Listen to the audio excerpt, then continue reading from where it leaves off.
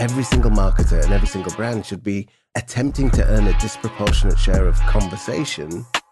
If you work for an organization where they say, bring us a chart that goes up and to the right, you have a challenge. Half the money I spend on advertising is wasted. The trouble is, I don't know which half.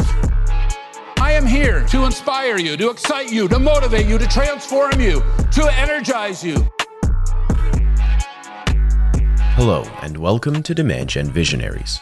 This episode features an interview with Chris Lynch, CMO of Mindtickle, the market-leading sales readiness platform helping revenue leaders at world-class companies. Chris has a proven track record leading and growing both direct-to-consumer and B2B marketing organizations.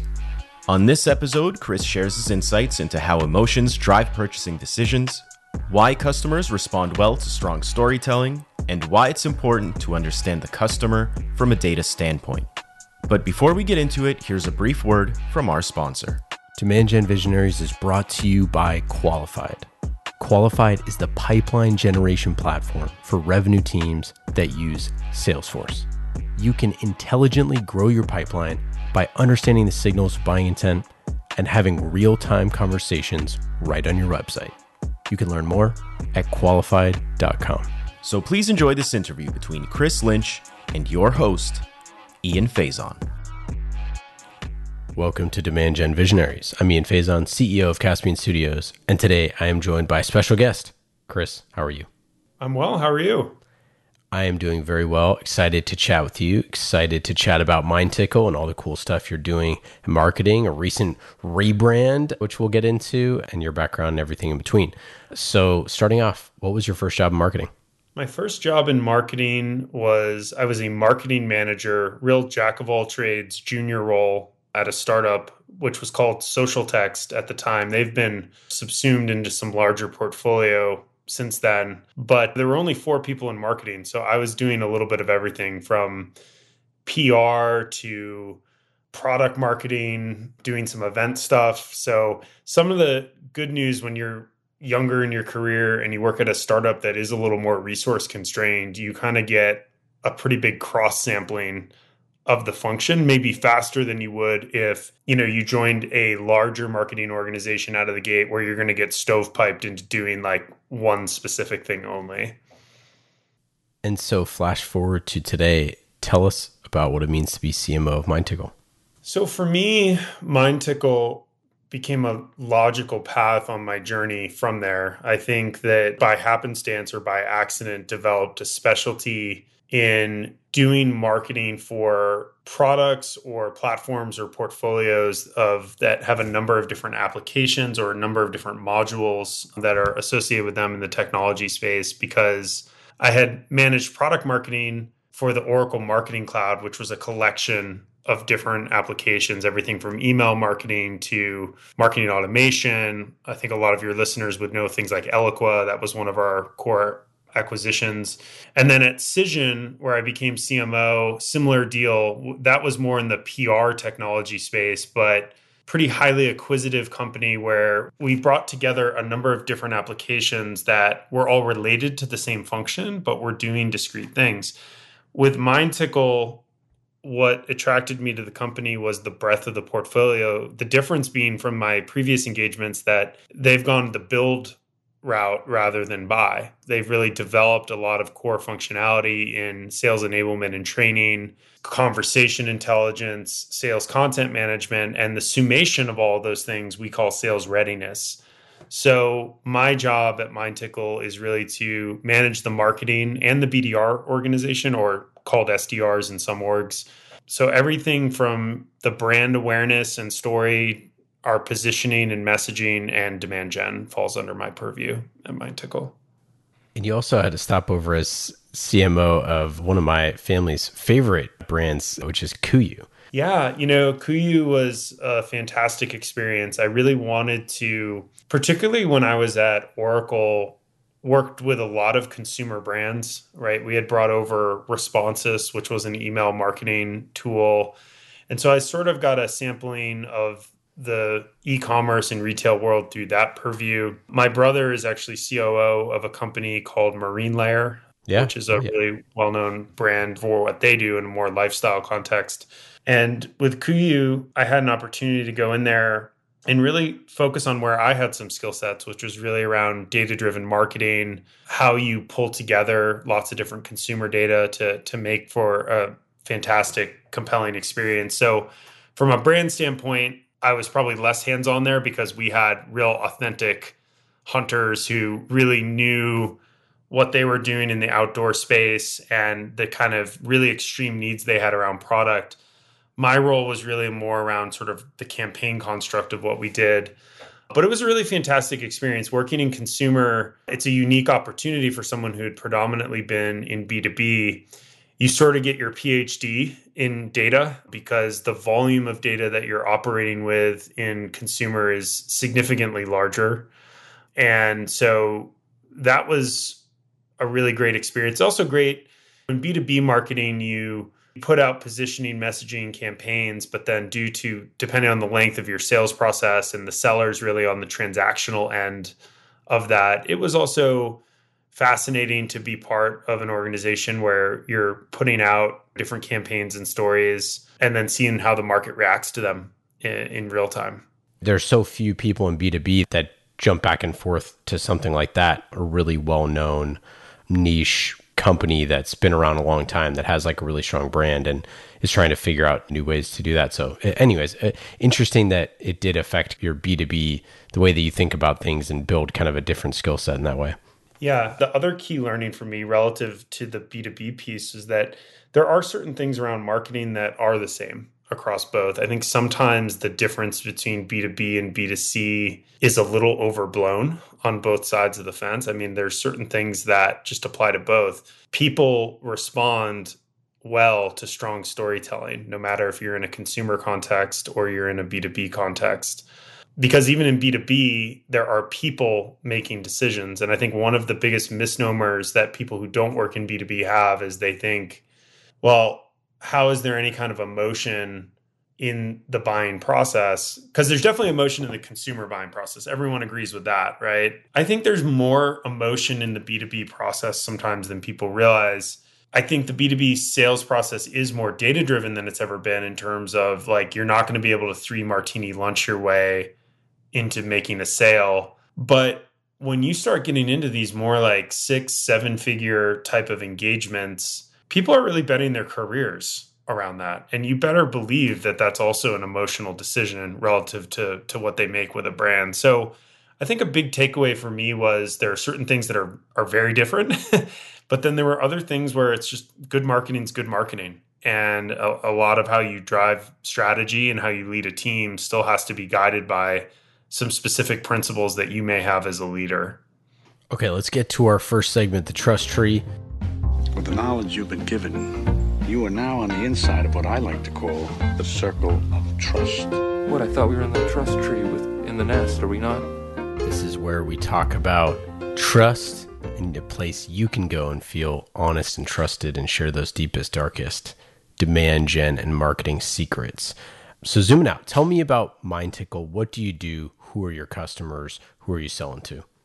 So Mindtickle is a sales readiness platform. And what that does is, in a very simplified way, we help more sellers in every B2B sales organization hit their quota. And we do that by, one, really ensuring that they have the skill sets that they require to be successful in the role. We ensure that they are prepared relative to either developing those skill sets or preparing for their interactions with prospects and customers. We also want to look at their overall interactions. How are they interacting in a meeting? And what can sales management learn from that interaction? So Mindtickle is really about helping sales organizations prepare, develop skill sets, and ultimately get more sellers to attain quota. What does that buying committee look like? Size of organizations and all that? We primarily sell to companies with a B2B sales force that can be scale from mid-market sized companies up into large enterprises with sales forces that are tens of thousands of people. The buying committee varies. So if you're talking enterprise, you're usually looking at a chief revenue officer, potentially his or her head of RevOps, and then their head of sales enablement. Now, the head of sales enablement is a title that I feel like you see more in the technology sector, like companies that sell technology often have a department that is called sales enablement with discrete budgets, etc., that focus on this construct of readying your sellers. In other industries we serve, like manufacturing, life sciences, some of these ones, I think you'll see that where that person sits can kind of vary. Like you can see them sit in a learning organization or something of that sort. But really our sweet spot has typically been a combination of sales leadership and the person who is tasked with helping onboard and ramp up their sales reps, and then also keeping them productive. Because I think that the big challenge that a lot of companies have is that almost every company will have some kind of onboarding program for their sellers, good or bad. The one exists, right? The challenge that they typically have is that these markets can move so quickly where you have two competitors that consolidate, that creates new market dynamics. Your competitor decides to change their pricing model, new dynamics. So these things move quickly. And I think oftentimes, quite honestly, these programs can't move at the same speed. So one of the things that our technology is really focused on is helping companies really adapt to change and helping their sellers adapt to change. Because I think that's sometimes where the best laid plans of certain sales enablement programs don't work out. And so how do you organize your team to acquire those accounts? What's your marketing strategy? So from an acquisition standpoint, if we're talking in the enterprise specifically, I'd say there's a mix of both digital and now, as we're seeing some normalization in this world pandemic we've been living in with offline events, we're starting to see a flex more back into the event space. But the channels that we focus on most are SEO, and organic is a critical traffic driver for us in terms of how we bring in inbound demand based on people and their research process.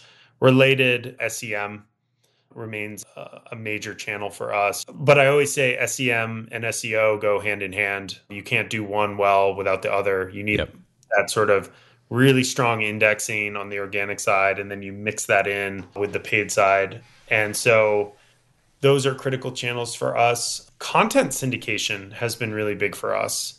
And I think like for a lot of B2B brands, the reason for that has been that you're often dealing with a buyer that's trying to do a fair amount of education, and content syndication offers you slightly longer form content opportunities, but getting them in a way where you can place them in specific spots.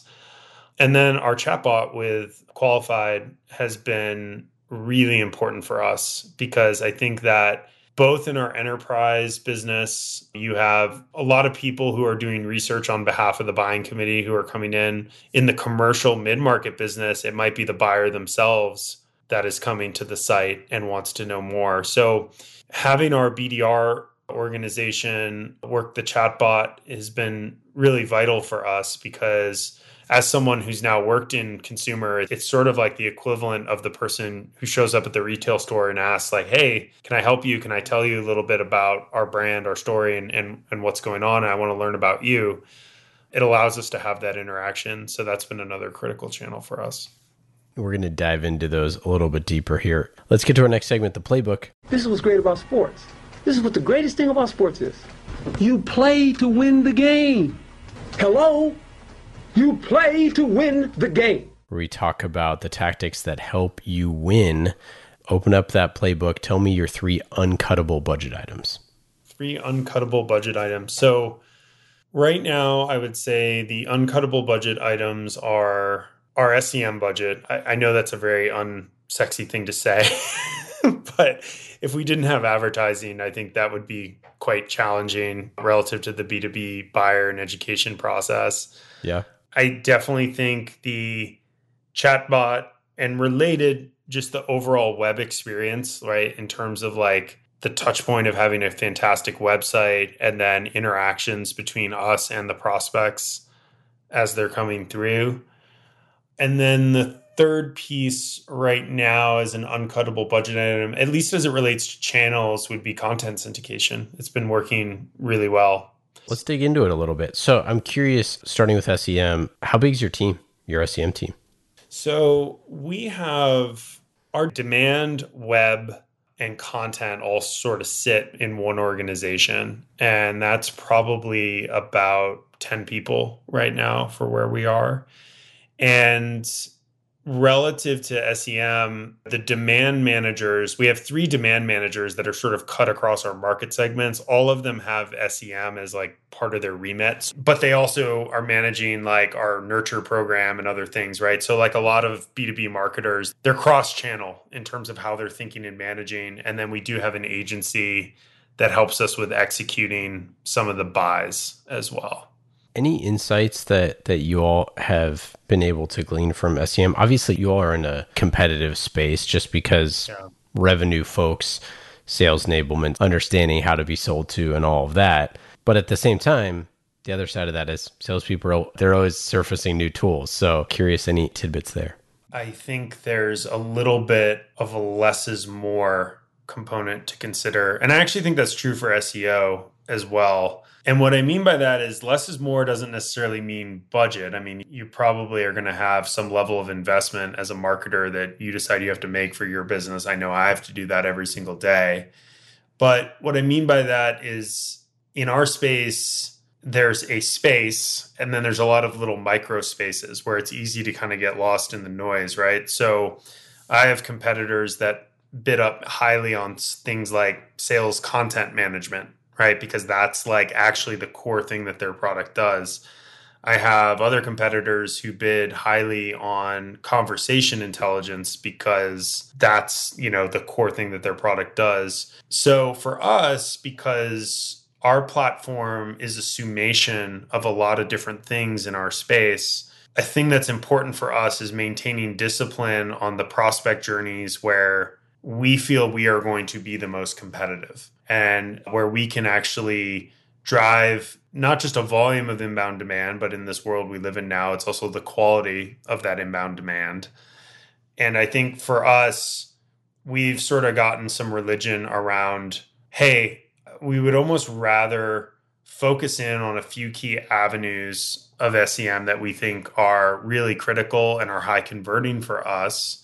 Leverage the website itself to encourage some of those people to explore more of the story rather than kind of pushing the story out in so many different permutations of it to so many different areas where you could spread yourself just thin enough to like be interesting to nobody at the same time. So I'd say that's been a real key learning on the SEO side.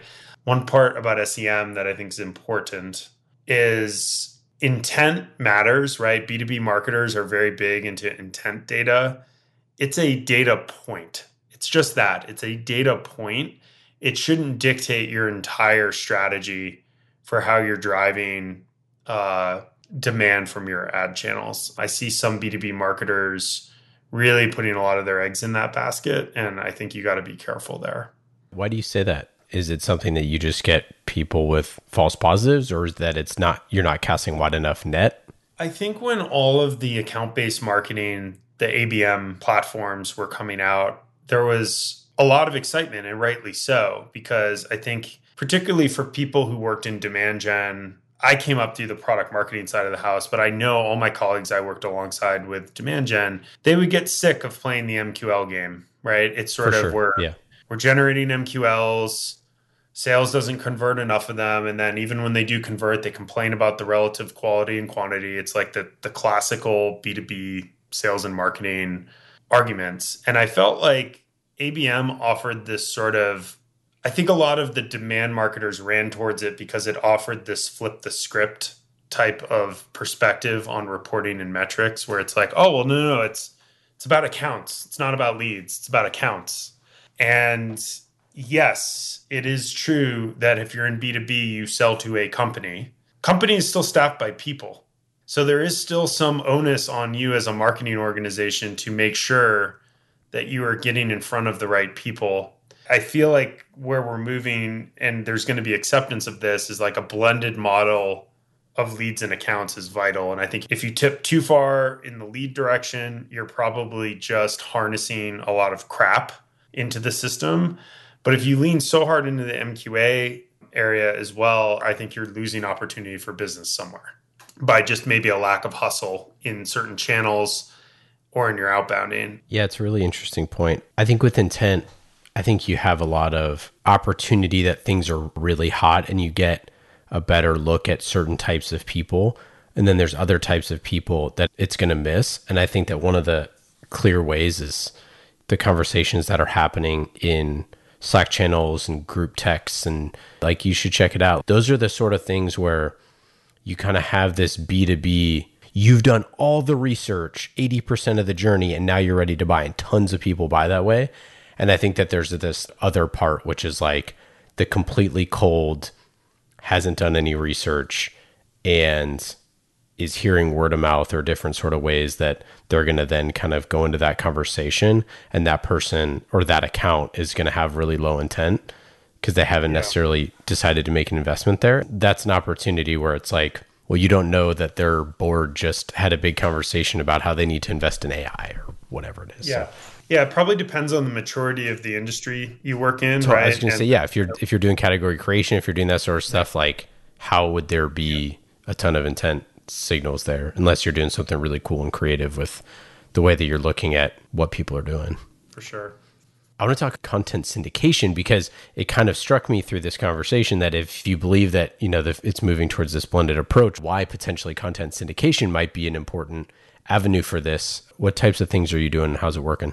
So content syndication is allowing us to just grow mindshare and awareness around different topics that we care about, particularly on the top of funnel. Because like every company, on our SEO and organic, there's a certain set of things we want to grow mindshare around. You're doing all the things around how much can we write for people versus how much we're writing for the machines and keyword density and all of this stuff to try to get that traffic coming to us organically. What I think content syndication is offering is it's almost this hybrid. I almost view it as this hybrid approach between the full stop nature of a promotional ad. You kind of have owned and earned media, right? Which is more overt. That is you speaking as a brand. But where content syndication is interesting is as it kind of proliferates and gets around to some of these areas, I think you're widening your opportunity factor to get the right topics in front of certain audiences. And we've really seen just a pretty massive spike in overall lead flow that's come from that channel. And I think what I like about it is even though it's top of funnel, you can assume some intent just by virtue of the stuff that they're clicking through and coming and deciding to engage with. So I think that's how we've been looking at it, has largely been a top of funnel thing. But I like that it's content driven, which inherently means there's some level of education that the prospect or user is already interested in. Yeah, it's super fascinating because we actually, funny enough, we actually hear content syndication quite a bit coming up in things that people aren't investing in because the juice ends up not being worth the squeeze. And then what they end up doing is choosing usually a lot of times to create their own series or channel or something like that to fill that void. And I think that exactly what you're talking about, building awareness around content as a key pillar of the strategy that is going to help people learn or grow or do those sort of things is really valuable. And you have to kind of find the way that works for you the best. But at the end of the day, if your brand is not near smart stuff being said about either your industry or that person's career or profession or somewhere they're looking for information, you're probably not showing up. You're not painting the skies your brand colors, as our buddy Chandar says. I think that it's another one, right, where it probably depends on where your company and brand is at and what makes sense for you in that given moment. I feel that content syndication has probably made a lot of sense for us because candidly, Mindtickle has had to go through a bit of a journey to just increase our overall brand awareness during the last year. I mean, that was a big pillar of focus for me is like, we had gotten the from our customers, you guys have such a fantastic product, great customer service. But when I go and talk to my colleague who's in the same chair at another company, they haven't necessarily heard of you. Yeah. Right. And I think, frankly, that was a catalyzation for me joining the company, because I think our founders, they really took that kind of feedback to heart. And they're like, yep, we got to start investing. So that, I think, made content syndication made a lot of sense for us, because it was sort of a fast path to getting that type of awareness. And here's what this company is doing and how they might be able to help. I love that. If you're trying to drive that brand awareness, especially when you're in the middle of a rebrand. So how did you go in thinking about the rebrand? So I actually start always by figuring out what's our story and how do we want to then portray it. So for me, it really came down to simplifying how we talked about this concept of sales readiness in our space, which is really about how sales readiness is about enhancing rep performance, unifying seller data, and helping sales organizations adapt to change.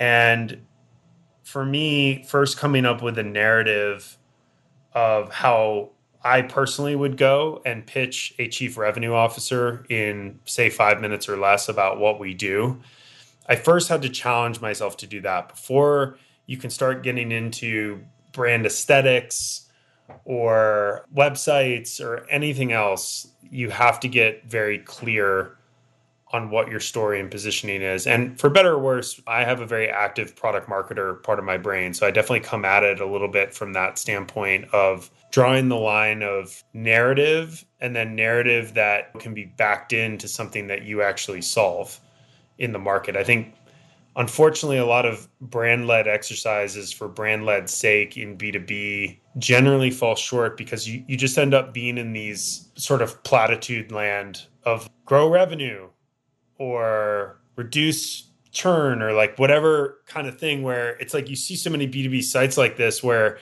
take the language, and not only could you swap out your entire competitive set, like you could probably swap out like 30 different market categories in B2B tech that basically proclaim to do the same thing. So I think if you start your brand exercise too far away from like the core essence of what problem do you actually solve, why is it valuable to a person, then it's really hard to work on all the other things. So first, I'd say first thing first was getting that story right. We're a founder-led brand, so also getting them comfortable with that story. Does it still jive with your initial vision? Are we capturing enough of where we came from, but also being thoughtful about all the things that we want to add? So getting clear on that was number one.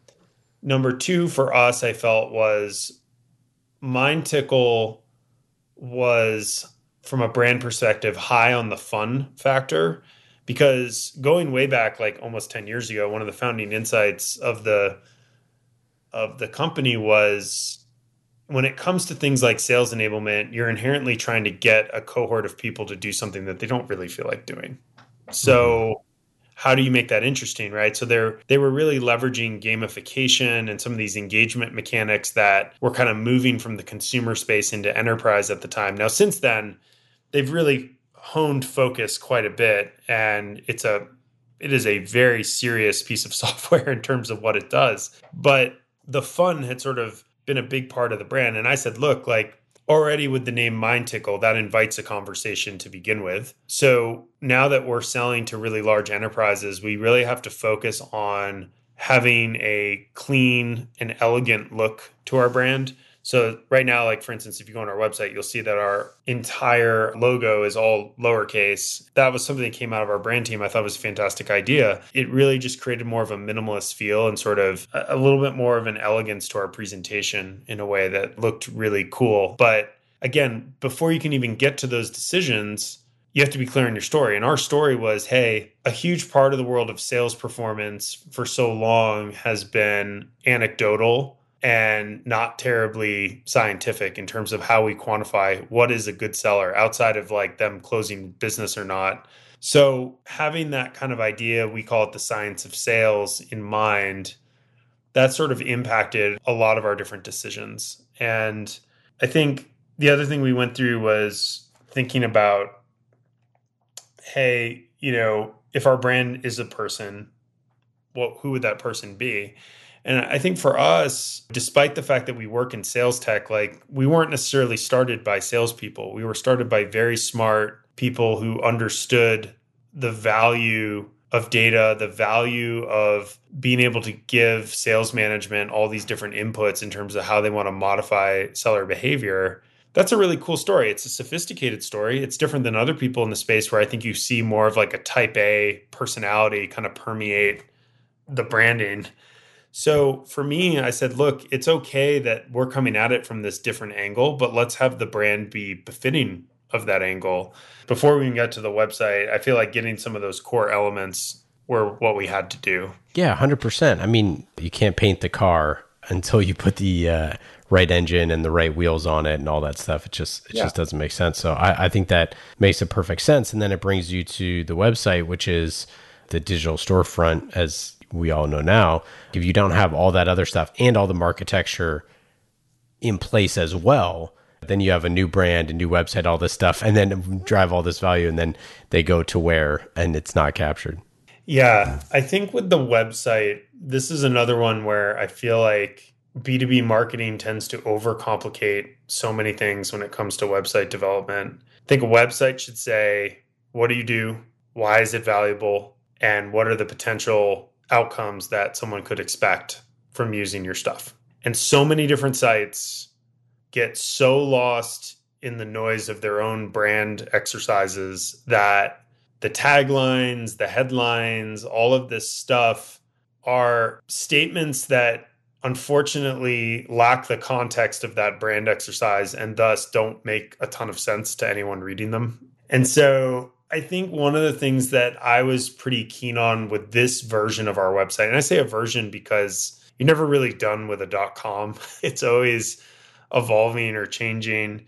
But what we decided to err on the side of with this one was, hey, this is a complicated market where there's a lot of different players offering different things. A stated goal we should have is someone who visits our site, if they're willing to spend anywhere from 30 seconds to 2 minutes on the site, they should minimally be able to close out and walk away with a very clear sense of what we do. And I wasn't really convinced that we were there. I think we had some good things on our legacy website, but we were at an interesting inflection point a year ago, right? We're a late stage startup. We took our latest round of funding from SoftBank back in, I guess it was August. And what ends up happening is your website grows in the linear fashion that the business grows. So as you add new products, as you add new services, you add it to the website. And it's like anything else where once you add things in that linear fashion, it's hard to keep control of the user experience because, again, things just get added without any kind of thought necessarily to what was already existing. Do things get pulled out? Like I'm sure so many brands you talk to, like when we did a website, I mean, we had a massive graveyard of pages that we just had to retire, get rid of, which actually feels really great. Feels like you're cleaning your house up as you're doing it. But for us, that was the goal of the site. How could it be a reflection? We felt like the best possible reflection of what we do and why it's valuable to our customers.